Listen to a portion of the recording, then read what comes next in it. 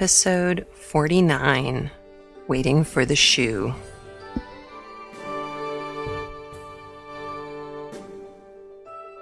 Well, hello. I'm waiting for the other shoe to drop. And I will explain it to you.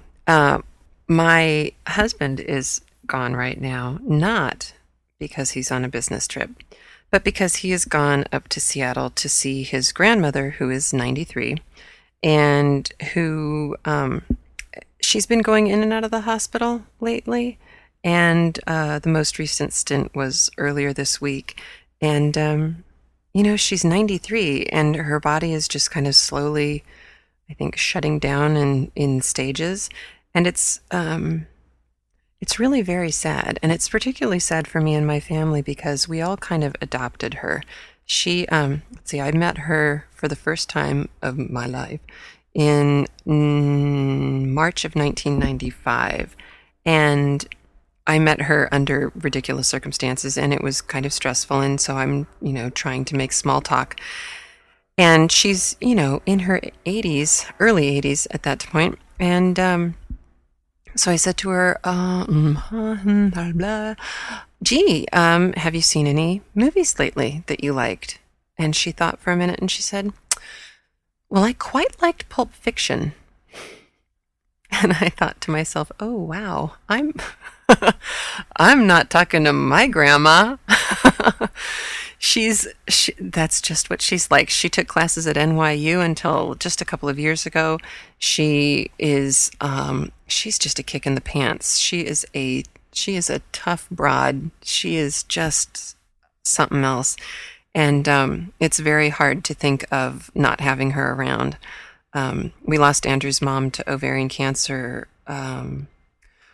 right before actually she died the night I got pregnant with my first son. Yes, it was weird. And so it's been very hard because I adored Andrew's mom. Everybody adored Andrew's mom. And so we kind of, Vera was the end of the regime. And facing mortality is always hard. And, even if it's someone else's and not your own, maybe especially if it's someone else's and not your own. But I am certainly sad, and I am, in fact, waiting for the shoe to drop. Life goes on, I know, but it's going to be especially hard because I won't be able to get up for the funeral. Andrew or I could have gone, and obviously Andrew was the one who needed to go, and we talked about it and decided it would be much more important to show up now while she's alive and get to see her and hang out with her and talk to her than it would be to go up to a funeral in a city that wasn't hers. She's from New York, but she's been living with her son and son and daughter-in-law and other grandchildren up in Seattle to be closer to her son, which I think was a really smart move. But it reminded me in explaining the name of this week's episode that I only gave you half of the reason for last week's episode being called As Good as My Witness on You. It looks good. When way back in the misty, murky past, I worked at Disney in feature animation, and I worked on the movie Aladdin. And the animators were the most generous, wonderful, gifted people I have ever had the pleasure to work with. And as were the writers. They, Ted and Terry, who've gone on to do, Zorro and the Pirates of the Caribbean and all that. Really super hugely talented people on that film. And one of the guys, Tom Cito. Oh my gosh, I can't remember. I can't believe I remembered that. Tom Cito once drew me a thank you note. I was just a PA. I did menial labor for Disney. And one of my tasks, aside from getting everybody lunch most days, was to organize the getting of the Aladdin jackets. This is a big deal.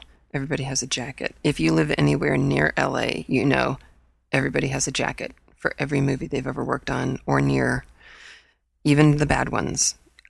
So we had Aladdin jackets, And it was not a pretty job because everybody has an opinion. And of course, you're trying to satisfy a bunch of artists. And because I was just a PA, I didn't have final say in anything. And so decisions were made that I found it really difficult to defend because I thought they were wrong. And it was just a horrible, horrible series of days when the jackets came out. And so to cheer me up, Tom Cito drew me a caricature sheet of me in really bad tailor clothes, with a tie and a vest open and, measuring tape around my neck. And him in line and Andres Deja in line, who was I think he was a background painter. He was really good. He'd been there for a while too. Oh no, he's the guy who drew Jafar. That's right. He was a Jafar guy. Anyway, they were standing in line waiting for their jacket, and Tom, who was a large man, I had squished into a very small jacket, and the speech bubble coming out of my mouth was, "Listen, as God is my witness, on you it looks good," which is ultimately what I wound up having to say to a lot of people who misordered, thought they were a size small when really they were a medium or a large. It was a bad day. So that's where that came from. We have t-shirts. And just a huge thank you to Katie. Once again, I went to Cafe Press and I ordered my t-shirt and it arrived in record time. I got it yesterday. I immediately threw it on. Andrew was just cackling. He thought it was so great. And so today, of course, I proudly wore my t-shirt around, hoping that people would comment, on my vaguely meaningful, what does that mean? WWMD. So I wore it to a yarn store thinking, I don't get out much. I'm homeschooling my son. I work from home. I podcast from home. When do I see humans?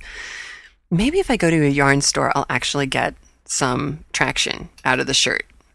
And I walked around the entire yarn store talking to people, showing them my back where she's clearly knitting with double-pointed needles. How often do you see a t-shirt with someone knitting on double points?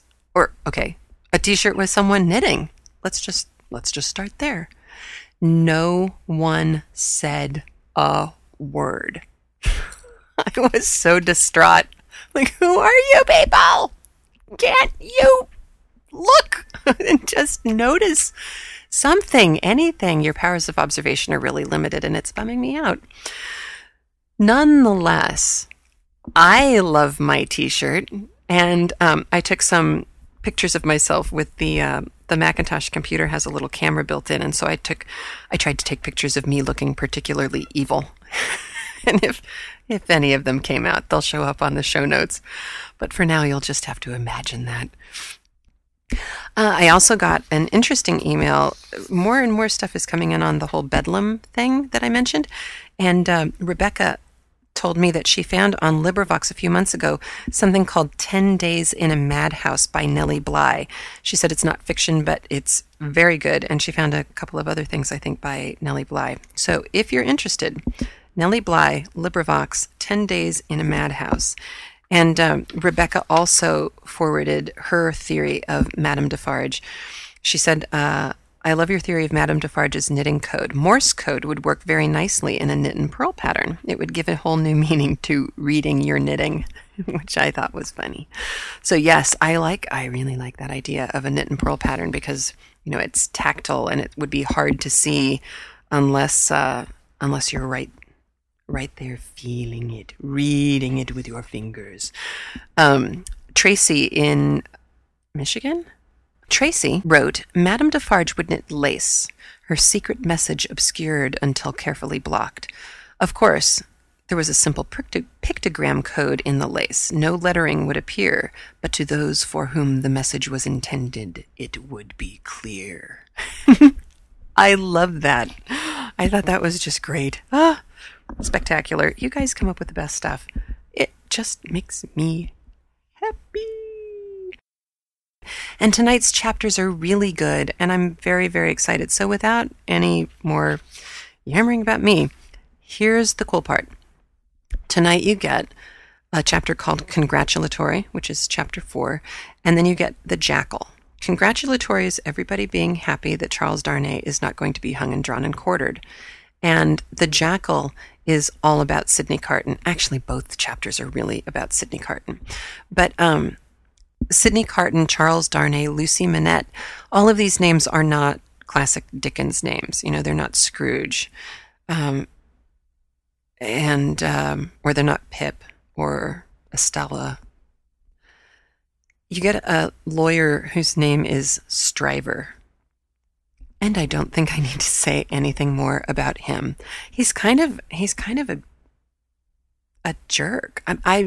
When I listened to it the first time, I just listened to kind of get the story, and then I went back and listened again to kind of get more meaning and meat out of it.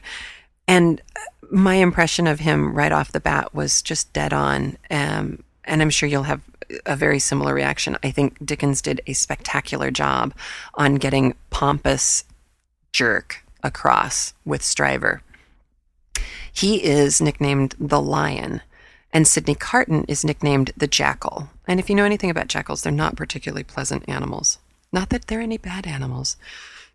They're all part of a symbiotic relationship with the earth and the ecosystem, but a jackal, you don't want to meet one in a dark alley. So you've got that connotation of Sidney Carton. But the other thing that I learned in doing some research is that the word jackal was used as a way to describe someone who kind of does menial assistantship things for you. I would have been a jackal when I worked for Disney. Menial describes what I did. So we get that aspect of Sidney Carton. But as I was listening to this all again today, something struck me about Sidney Carton. Sidney Carton, as you've already seen, sits through the entire court proceedings looking at the ceiling, paying no attention, you think, until suddenly he comes out with this brilliant, well, how can you tell that I'm not him? So clearly he has been listening, clearly he has been paying attention, and clearly he likes a challenge. I can't help but think of like James Spader and William Shatner in Boston Legal. If you've ever watched them, they have such a great relationship, and they're very talented actors, and they pull off this same kind of thing in the courtroom where you think they are not even remotely paying attention, and then suddenly they come out with something brilliant that somebody else wrote for them. So Sidney Carton looks like a total waste case, but what they're setting up here is every Tom Cruise character you've ever seen. And two of the best examples are Tom Cruise in The Last Samurai and Tom Cruise in War of the Worlds. He starts off the movie as a complete schlub, somebody who you don't respect, somebody who you don't even particularly like. You aren't entirely sure what's wrong with him. You have a pretty good idea in Last Samurai. But you just, your whole reaction is, what a loser. Too bad he's cute. And psychotic. So Carton is the same thing. And Dickens is setting this up beautifully. And Dickens may be setting this up beautifully as the progenitor. Progenitor? Oh my God, I don't know how to pronounce that. Progenitor? Somebody email me and tell me how that's pronounced. Oh my gosh. He's the first one, I think, in classic canonical literature. I mentioned before Lord Byron came up with the whole Byronic hero in Don Juan, and that's definitely true.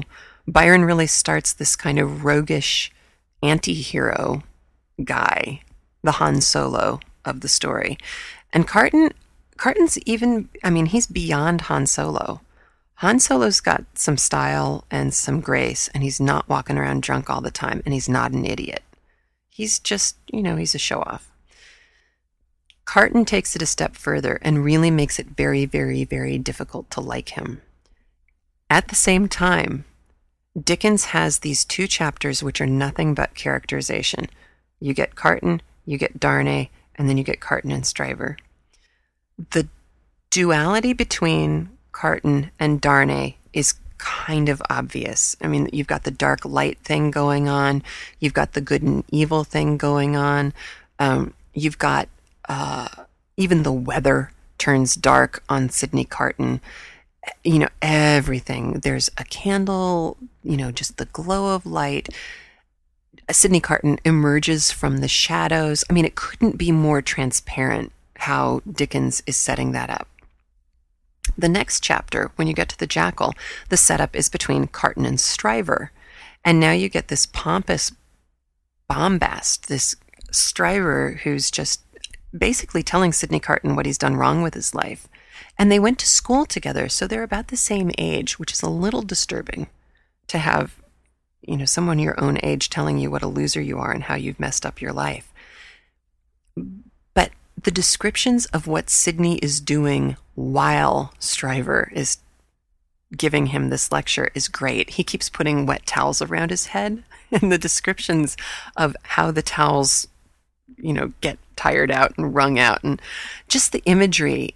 Anyone who has ever lived in a humid climate and wrapped their head in a wet bandana to try, a cold wet bandana to try and get some kind of relief from the hell that is swirling around you. You know what your hair looked like when you took the bandana off. And that was all I could see when I was reading or listening to this chapter, and Sydney Carton wrapping these wet towels around his head over and over and over again. So Dickens does some really nice characterization work in this. Again, there's no real plot motion. He's just setting up the chess pieces for what's going to have to come next. And he's doing it very, very carefully and very, very specifically. I do want to give you a couple of terms because there's some weird things that they talk about in this. A winding sheet, some of you probably already know, a winding sheet is like a burial shroud. It's what they would have wrapped the body in after it was dead. They talk about the court cases tried between Hilary Term and Michaelmas. Hilary Term was January 11th through 31st, and Michaelmas was November 2nd through 25th, and this is when the courts heard cases. I don't know if those are the only times they heard cases. I don't think it is. And in fact, I'm going to link to a Wikipedia site on Hilary Term. I know people are having trouble with Wikipedia, but I found that if you cross-reference stuff, you actually look somewhere else along with Wikipedia, you can usually find more user-friendly descriptions of things on Wikipedia. You just have to kind of do your own fact-checking and make sure that they're not just making stuff up. And perspective glass. A perspective glass is, it's like an opera glass. It's like little binoculars. So those are terms that they're going to throw out at you, and that's all they mean. And I think that's all you need to know. I'm looking over my notes just to make sure I haven't left anything out that you might want to know. No, we're good. So in the meantime, I leave you with Book 2, Chapter 4 and 5, Congratulatory and the Jackal, of Charles Dickens, A Tale of Two Cities.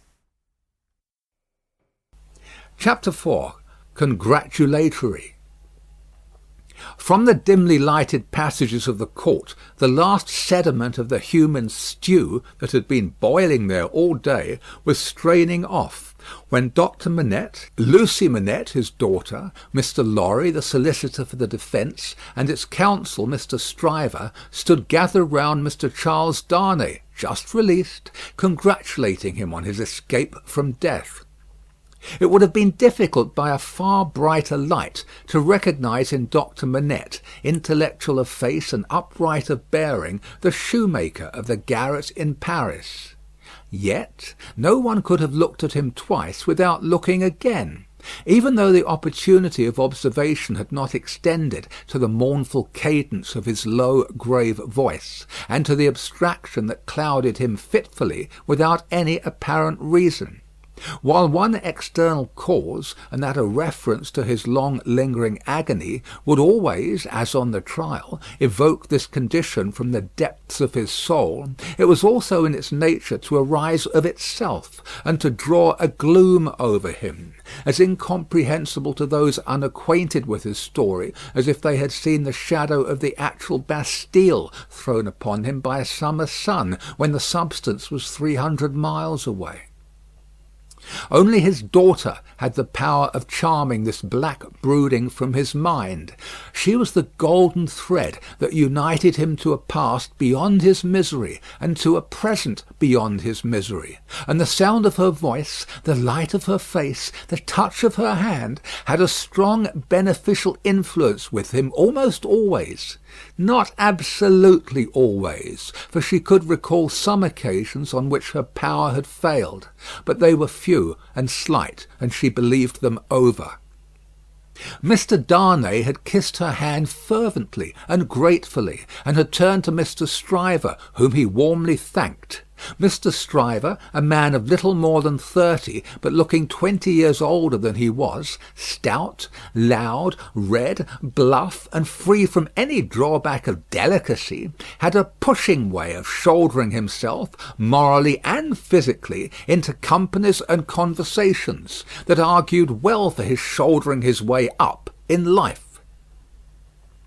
He still had his wig and gown on, and he said, squaring himself at his late client to that degree that he squeezed the innocent Mr. Lorry clean out of the group, "I'm glad to have brought you off with honour, Mr. Darnay. It was an infamous prosecution, grossly infamous, but not the less likely to succeed on that account.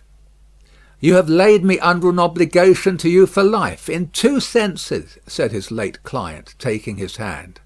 "I have done my best for you, Mr. Darnay, and my best is as good as another man's, I believe." It clearly being incumbent on some one to say "much better," Mr. Lorry said it, perhaps not quite disinterestedly, but with the interested object of squeezing himself back again. "You think so?" said Mr. Stryver. "Well, you've been present all day, and you ought to know. You're a man of business too." "And as such," quoth Mr. Lorry, whom the counsel learned in the law had now shouldered back into the group, just as he had previously shouldered him out of it, "as such, I will appeal to Dr. Manette to break up this conference and order us all to our homes. Miss Lucy looks ill. Mr. Darnay has had a terrible day. We're worn out." "Speak for yourself, Mr. Lorry," said Stryver. "I have a night's work to do yet. Speak for yourself." "I speak for myself," answered Mr. Lorry, "and for Mr. Darnay, and for Miss Lucy, and, Miss Lucy, do you not think I may speak for us all?" He asked her the question pointedly, and with a glance at her father. His face had become frozen, as it were, in a very curious look at Darnay, an intent look, deepening into a frown of dislike and distrust, not even unmixed with fear. With this strange expression on him, his thoughts had wandered away. "My father," said Lucy, softly laying her hand on his. He slowly shook the shadow off and turned to her. "Shall we go home, my father?" With a long breath he answered, "Yes." The friends of the acquitted prisoner had dispersed, under the impression, which he himself had originated, that he would not be released that night. The lights were nearly all extinguished in the passages, the iron gates were being closed with a jar and a rattle, and the dismal place was deserted until to-morrow morning's interest of gallows, pillory, whipping post, and branding iron should repeople it.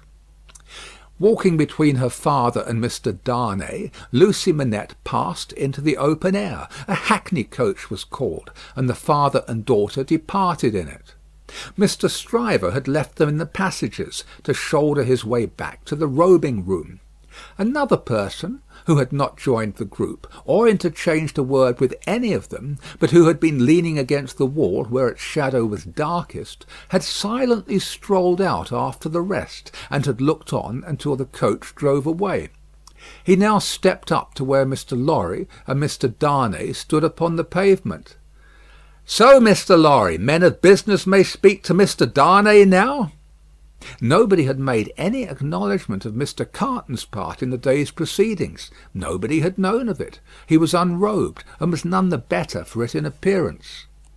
"If you knew what a conflict goes on in the business mind, when the business mind is divided between good-natured impulse and business appearances, you would be amused, Mr. Darnay."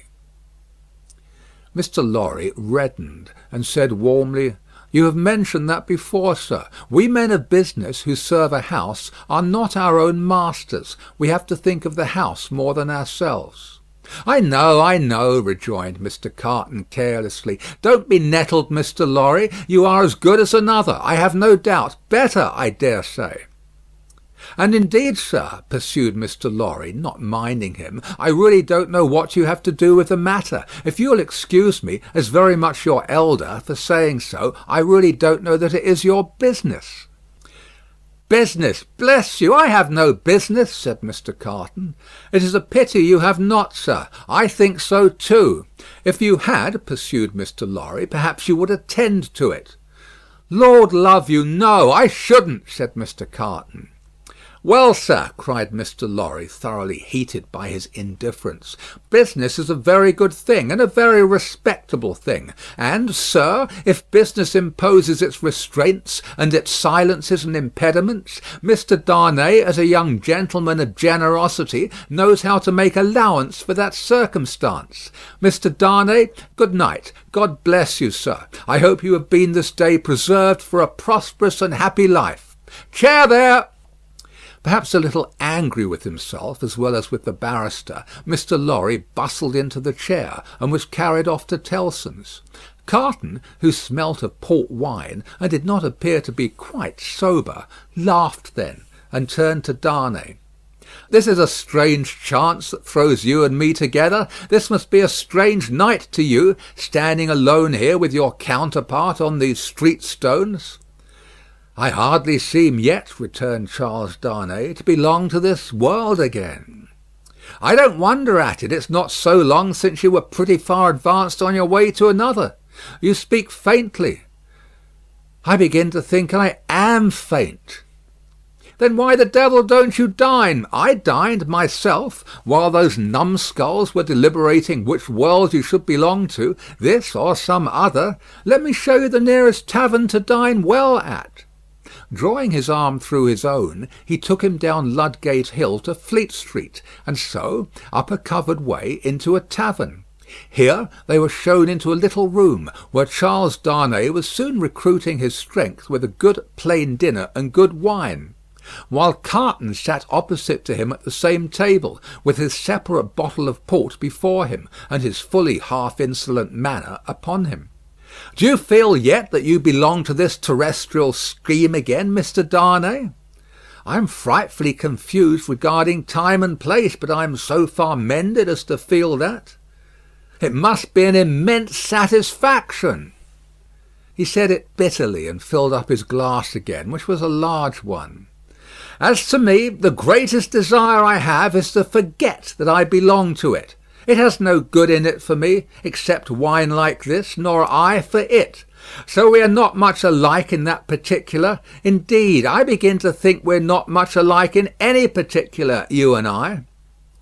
Confused by the emotion of the day, and feeling his being there with this double of coarse deportment to be like a dream, Charles Darnay was at a loss how to answer. Finally, answered not at all. Now your dinner is done, Carton presently said. Why don't you call a health, Mr. Darnay? Why don't you give your toast? What health? What toast? Why, it's on the tip of your tongue. It ought to be. It must be. I swear it's there. Miss Manette, then. Miss Manette, then. Looking his companion full in the face while he drank the toast, Carton flung his glass over his shoulder against the wall, where it shivered to pieces, then rang the bell and ordered in another. "That's a fair young lady to hand to a coach in the dark, Mr. Darnay," he said, rueing his new goblet. A slight frown and a laconic "Yes," were the answer. "That's a fair young lady to be pitied by and wept for by. How does it feel? Is it worth being tried for one's life to be the object of such sympathy and compassion, Mr. Darnay?" Again Darnay answered not a word. "She was mightily pleased to have your message when I gave it her. Not that she showed she was pleased, but I suppose she was." The allusion served as a timely reminder to Darnay that this disagreeable companion had, of his own free will, assisted him in the strait of the day. He turned the dialogue to that point and thanked him for it.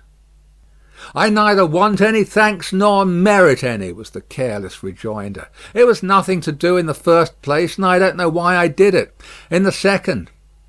Mr. Darnay, let me ask you a question." "Willingly, and a small return for your good offices." "Do you think I particularly like you?" "Really, Mr. Carton," returned the other, oddly disconcerted, "I have not asked myself the question." "But ask yourself the question now."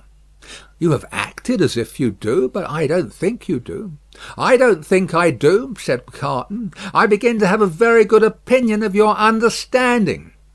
"Nevertheless," pursued Darnay, rising to ring the bell, "there is nothing in that, I hope, to prevent my calling the reckoning, and our parting without ill blood on either side?" Carton rejoining, "Nothing in life," Darnay rang. "Do you call the whole reckoning?" said Carton. On his answering in the affirmative, "Then bring me another pint of this same wine, drawer, and come and wake me at 10. The bill being paid, Charles Darnay rose and wished him good night. Without returning the wish, Carton rose too, with something of a threat of defiance in his manner, and said, "A last word, Mr. Darnay. You think I am drunk?" "I think you have been drinking, Mr. Carton." "Think? You know I have been drinking." "Since I must say so, I know it." "Then you shall likewise know why. I am a disappointed drudge, sir. I care for no man on earth, and no man on earth cares for me." "Much to be regretted. You might have used your talents better." "Maybe so, Mr. Darnay, maybe not. Don't let your sober face elate you, however. You don't know what it may come to. Good night." When he was left alone, the strange being took up a candle, went to a glass that hung against the wall, and surveyed himself minutely in it. "Do you particularly like the man?" he muttered at his own image.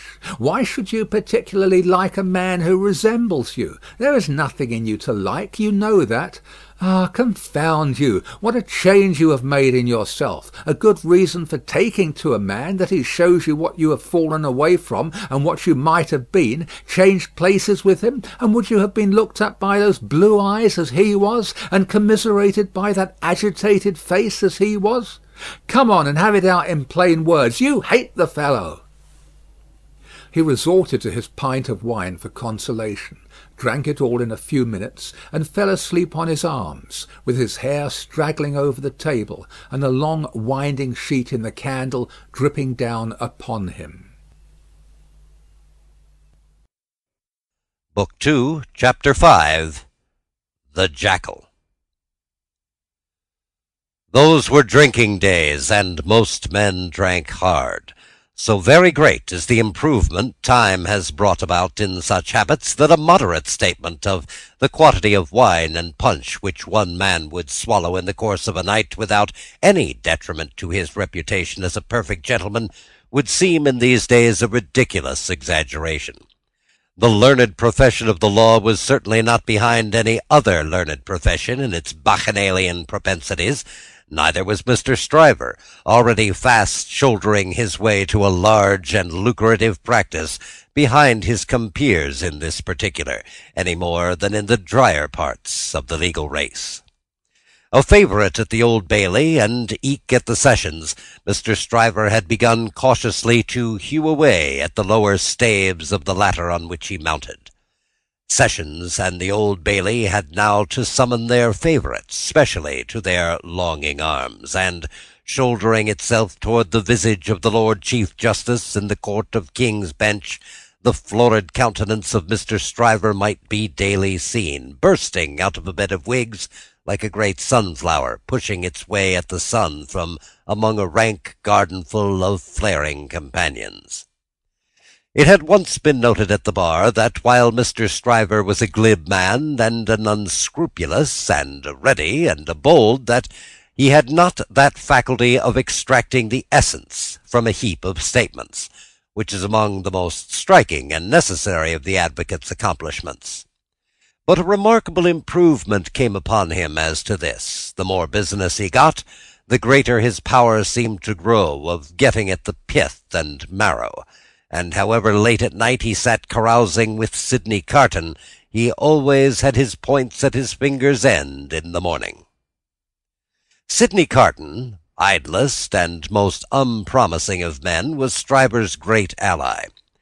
What the two drank together between Hilary Term and Michaelmas might have floated a king's ship. Stryver never had a case in his hand anywhere, but Carton was there, with his hands in his pockets, staring at the ceiling of the court. They went to the same circuit, and even there they prolonged their usual orgies late into the night, and Carton was rumoured to be seen at broad day going home stealthily and unsteadily to his lodgings like a dissipated cat. At last it began to get about, among such as were interested in the matter, that although Sydney Carton would never be a lion, he was an amazingly good jackal, and that he rendered suit and service to Stryver in that humble capacity. 10 o'clock, sir, said the man at the tavern, whom he had charged to wake him. 10 o'clock, sir. What's the matter? 10 o'clock, sir. What do you mean, 10 o'clock at night? Yes, sir, your honour told me to call you. Oh, I remember. Very well, very well. After a few dull efforts to get to sleep again, which the man dexterously combated by stirring the fire continuously for 5 minutes, he got up, tossed his hat on, and walked out.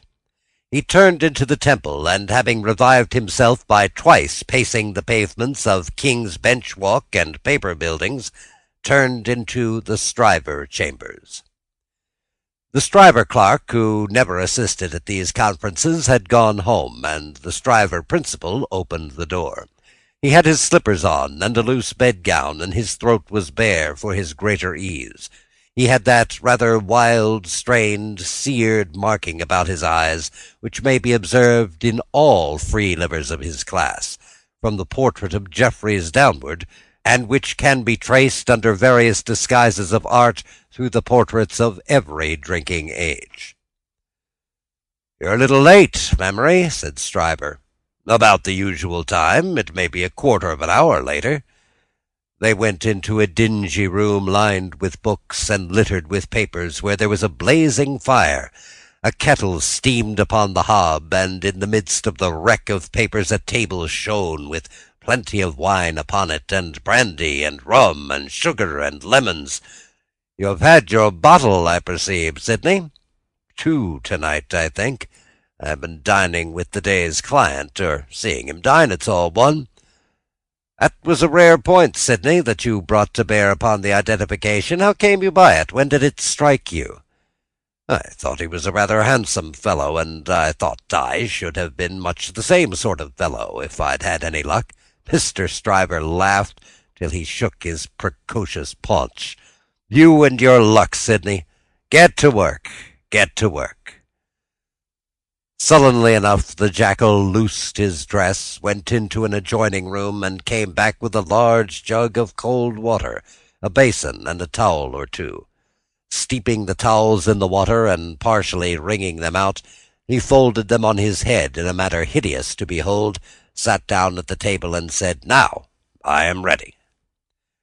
"Not much boiling down to be done tonight, Memory," said Mr. Stryver gaily, as he looked among his papers. "How much?" "Only 2 sets of them." "Give me the worst first." "There they are, Mr. Sidney. Fire away."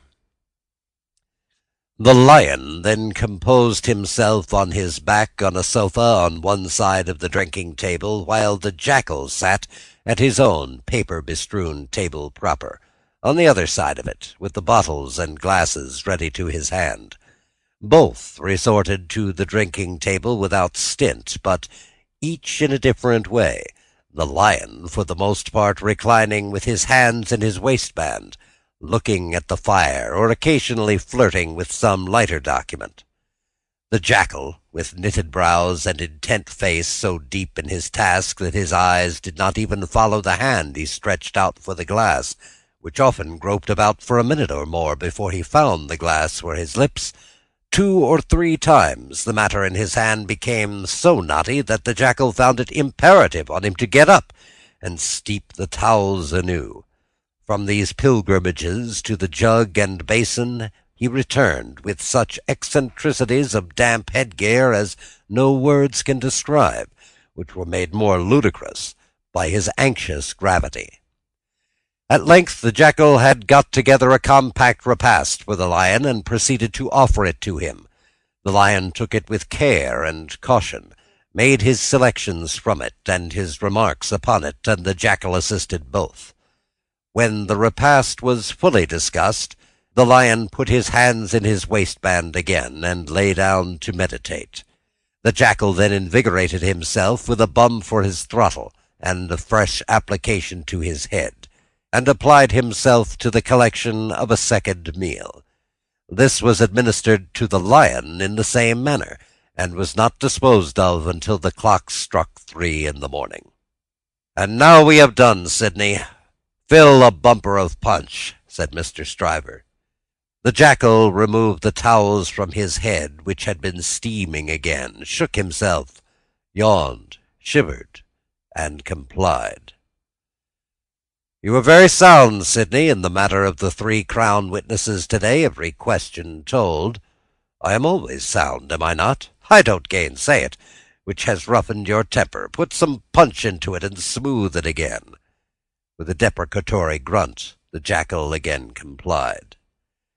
"The old Sidney Carton of old Shrewsbury School," said Stryver, nodding his head over him as he reviewed him in the present and the past.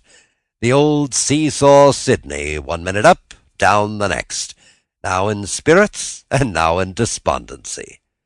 "Ah," returned the other, sighing, "yes, the same Sidney, with the same luck. Even then I did exercises for the other boys, and seldom did my own. And why not? God knows. It was my way, I suppose." He sat with his hands in his pockets and his legs stretched out before him, looking at the fire. "Carton," said his friend, squaring himself at him with a bullying air, as if the fire-grate had been the furnace in which sustained endeavour was forged, and the one delicate thing to be done for the old Sidney Carton of old Shrewsbury School was to shoulder him into it.